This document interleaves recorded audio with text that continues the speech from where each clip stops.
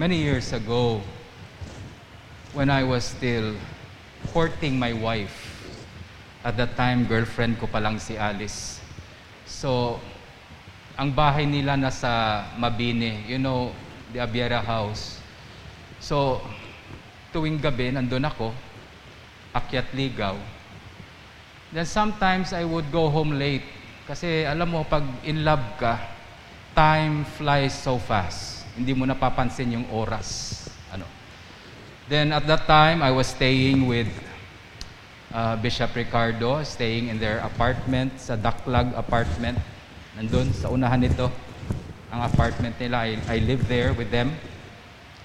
And so every day, pupunta ako doon. And, ligaw. And sometimes I would go home around 12, midnight. So, nilalakad ko na lang yan. At that time, wala masyadong tricycle.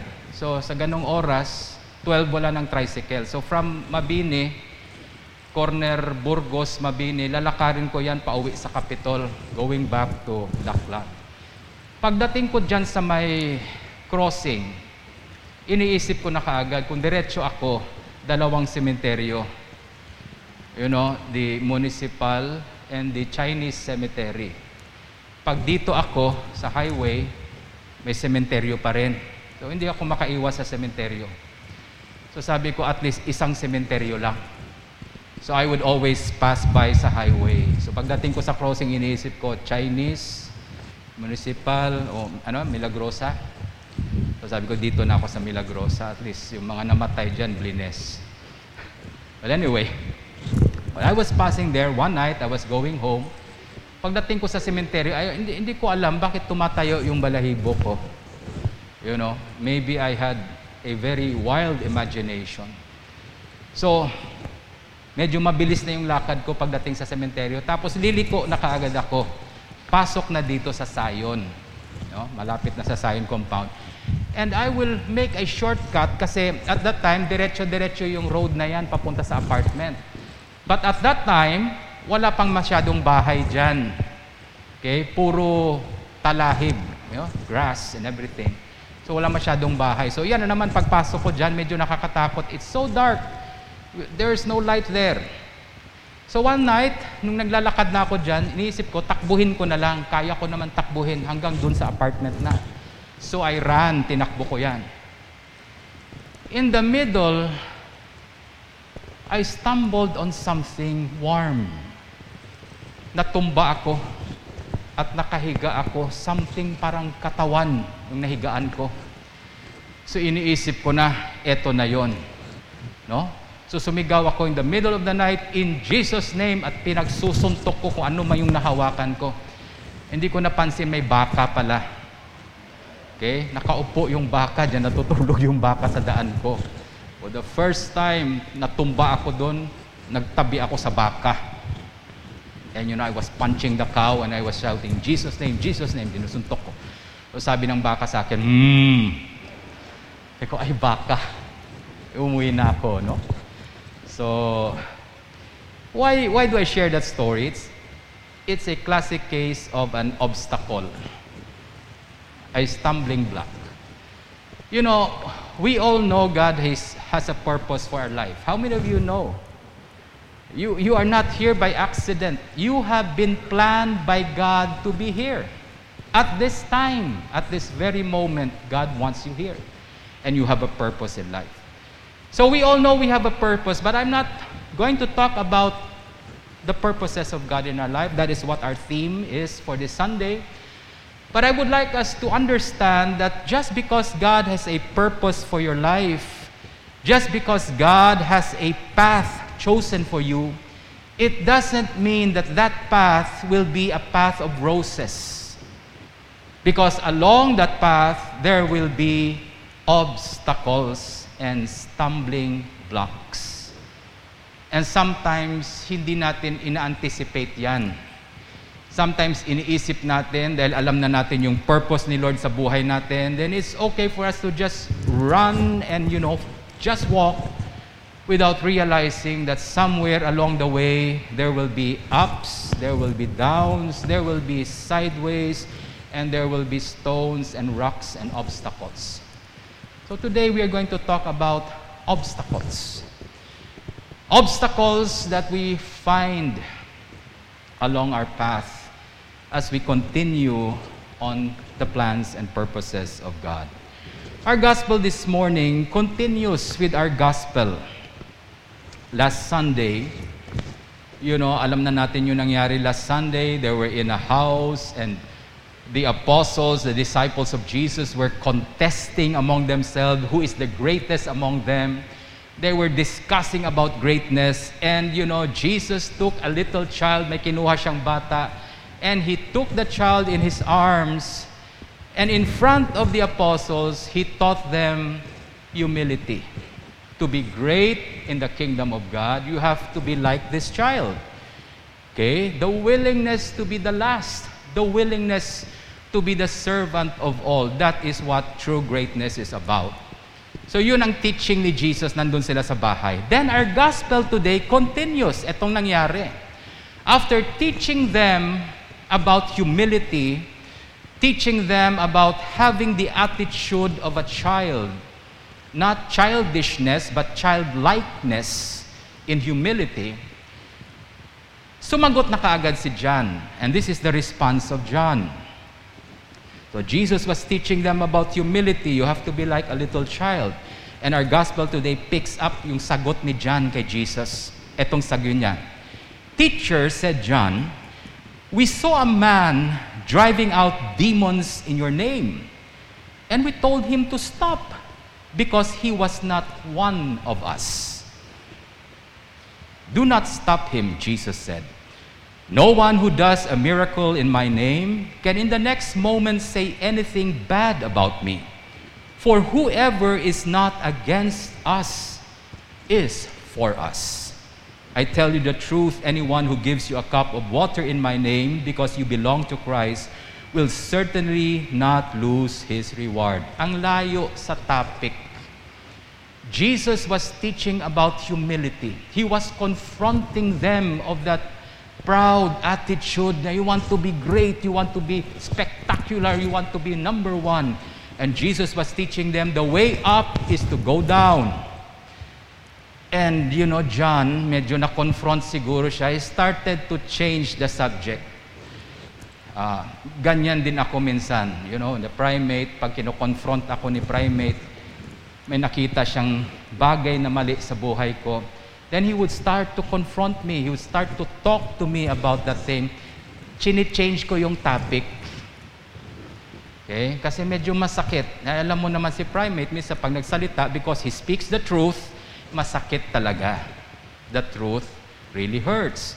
And so pag ayaw ko na yung confrontation, hindi ko na kaya yung confrontation niya sa akin, I change the subject.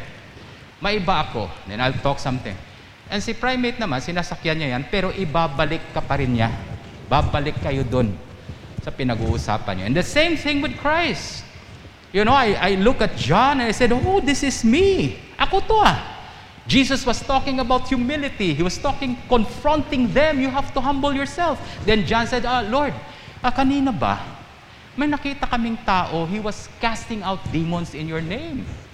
And we told him to stop what he's doing because he's not one of us. He's not following us. Okay? Change topic.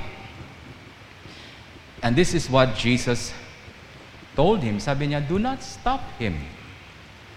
Okay? There are two things we have to learn about stumbling block and obstacles.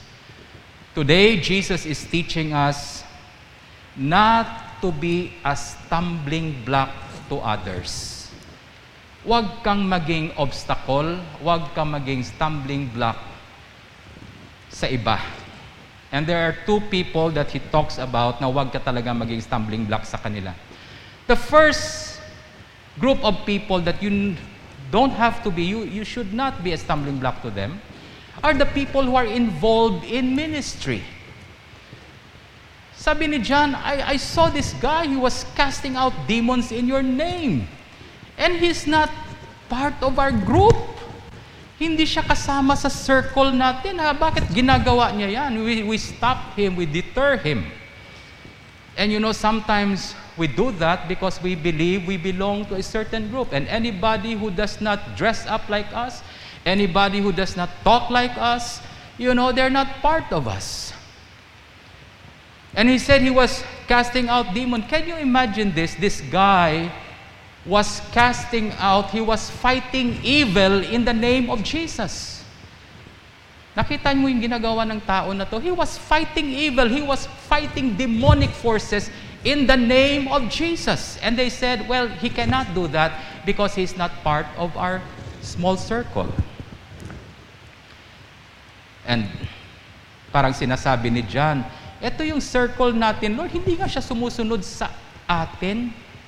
Hindi niya nga sinabi, hindi siya sumusunod sa iyo. Sabi niya, he's not following us. He's not part of our group. He's not part of our circle. And this is what Jesus Christ said. Jesus said, no. No one.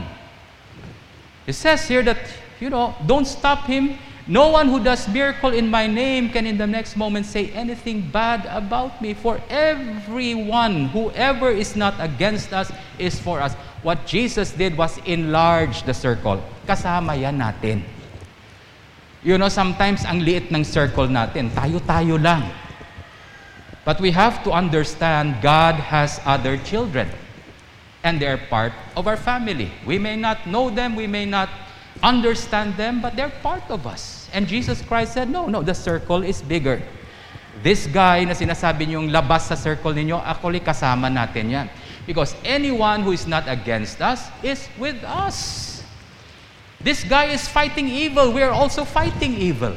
This guy knows that the name of Jesus alone will suffice to fight evil.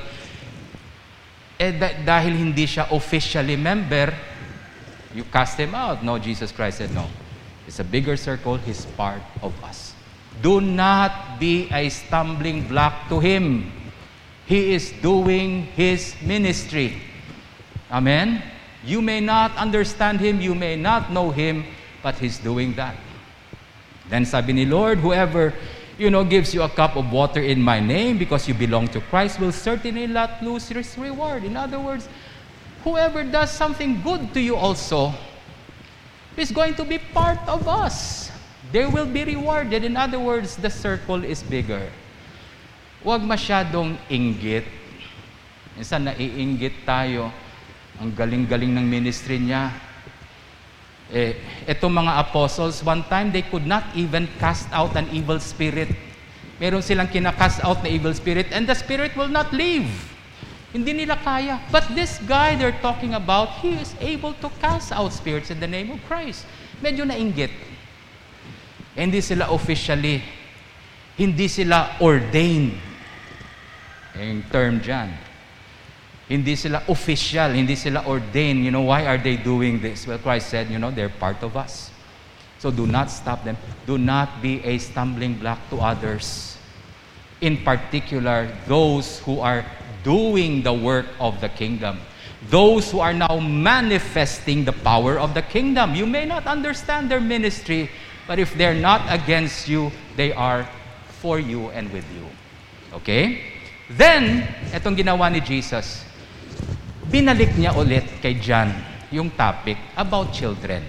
Kasi alam mo si John, he was avoiding conflict. So, iniba niya yung subject. And then Jesus, in the next verses, itong sabi ni Jesus, and if anyone causes one of these little ones who believe in me to sin, it would be better for him to be thrown into the sea with a large millstone tied around his neck. What is he saying here? He goes back to the children again. Do not be a stumbling block to others. Do not be a stumbling block to those who are in ministry. Those who are now mature in Christ, displaying the power of the kingdom. And most importantly, do not be a stumbling block to children. Amen? When you talk of children, yes, it's literal children, but also it could mean those who are still young in the Lord, starting out in their relationship with Christ, starting out in their life in the kingdom of God. Wala pa siya masyadong alam. Do not be a stumbling block to them also. And Jesus said, if you do, mas mabuti pang talian mo yung liig mo ng bato at itapon mo yung sarili mo sa dagat. Might as well die, Don't cause one of these little ones. We know how important the children are in the heart of Christ. Amen? That's why every Sunday I grieve. I grieve so much because I don't see children anymore in the church. Amen? I look forward and we pray that one day our children would come and worship with us again. How many of you pray that? Yes. I look forward to that day. Alam mo, bilang isang pastor, one of the things I've noticed about children, pagpasok ko sa church, the only people who would run to me and embrace me and kiss me and say all things to me are the children. Wala pa akong nakitang adult na tumakbo talaga, Father John! And embrace me. Wala akong nakikita. Minsan nakikita ko sa mga adult, pag nakita ka parang, Oy. Yung mga bata, they don't do that. The children, when they love someone, when they like someone, they really show it. Walang inhibition ang bata. After the Mass, pagkatapos ng misa, what I would do is, magre-recessional ako, then I stay at the door. Why? Because I would like to greet the people when they go home. You know what happens after the Mass when I stay at the back? The children, hindi pa tapos yung kanta, they will already run at the back and magpapauna-una sila. Sino ang unang mag-bless sa kamay ko? I have never seen the adults do that. Yeah. Ako Father, mag-bless ako, Father. I don't see the adults do that. I only see that in children. They would run and pipila sila, magbe-bless sa akin. So I now understand why Christ loves the children, because they love Him too. Amen? And this is something we need to understand. If there is someone very close to the heart of Christ, it's the children. That's why Jesus said, the kingdom of God belongs to the little ones. And Jesus warns anybody. He warns us, do not be a stumbling block to the children. Okay? So don't be a stumbling block to others. Secondly, itong sinabi niya, if your hand causes you to sin, cut it off. It is better for you to enter life maimed than with two hands to go into hell, where the fire never goes out. And if your foot causes you to sin, cut it off. It is better for you to enter life crippled than to have 2 feet and be thrown into hell. And if your eye causes you to sin, pluck it out. It is better for you to enter the kingdom of God with 1 eye than to have 2 eyes and be thrown into hell, where their worm does not die and the fire is not quenched. What is Jesus trying to say? Secondly, do not be a stumbling block to yourself. Okay? Sometimes, in journeying in the path that God gives us, tayo mismo ang naglalagay ng obstacle sa buhay natin. Don't be a stumbling block to others, and also do not be a stumbling block to yourself. If your hand causes you to sin, cut it off. Ako, napakabigat nun. Did Jesus mean that literally? Well, sometimes it has to apply literally. I remember the Bishop of Canterbury, Bishop John Cranmer, the one who authored our Book of Common Prayer. Yung ginagamit natin sa daily office, prayers yan ni Bishop Cranmer. So he was imprisoned because he would not bow to the king and the queen. He would not allow them to sin. And so nagalit yung king sa kanya, pinakulong siya. Because he is not a yes man to sin. He will always say no to sin. And so the king had him in prison. And the queen at the time, yung bagong asawa ng hari, was so wicked, parang Jezebel sa panahon nila. Sa sobrang galit niya sa archbishop, sabi niya, sige, pirmahan mo lang to, ilalabas na kita sa kulungan. So sabi ng bishop, nabugbog na yung bishop doon sa loob. Sabi niya, ano yan? Parang ano lang, parang nagsosorry ka lang. And Just sign this, permahan mo lang, then everything is fine. So what the bishop did was pumirma yung bishop, si Thomas Cranmer, no? He signed. Pagtapos niya mag-sign, sabi ng Queen, now, burn him at stake, sunugin niyo na siya. Sabi niya, ano yung pinirmahan ko? Pinirmahan mo dito, parang renounce mo na yung faith mo. He was fooled. Dinoko siya. Okay? Yan ang tandaan natin palagi. Meron tayong bagong word ngayon. Asintangatik. Alam mo yung asintangatik? Yung linoloko ka na, minsan giniji ka na, wala ka pa ring response. No? Asintangatik. No? Linoloko ka na, walang response, napapaloko ka pa rin. Ayun na nga. Mukha ka ng tanga, hindi mo pa rin alam. Asintangatik.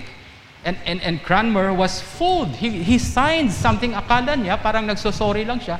What he signed was a document saying that lahat ng ginawa kong prayer na yan, hindi totoo yan. Heresy yan. Lahat ng sinabi ko, hindi totoo. I renounce what I said. And so, pagkatapos niyang pumirma, susunugin pa rin siya. So he was brought to the stake. No? He was going to be burned. Nung sinindihan na yung apoy, alam mo yung ginawa ni Cranmer? He took his hand. Kinuha niya to. Sabi niya, bago masunog ang katawan ko, eto muna sunugin. Why? Because this hand has offended God. Etong nagtraidor, etong pumirma. I mean, susunugin ka na, ha? Buong katawan. Bakit unahin mo muna yung kamay mo? So, sinunog niya yon, kamay niya. Inuna niya muna habang umaapoy na hindi pa umakit sa katawan niya. Kinuha niyang kamay niya, sinunog niya, this hand has offended God. I will not enter the kingdom of God with this hand. And he quoted this scripture. Ito yung kinote niya.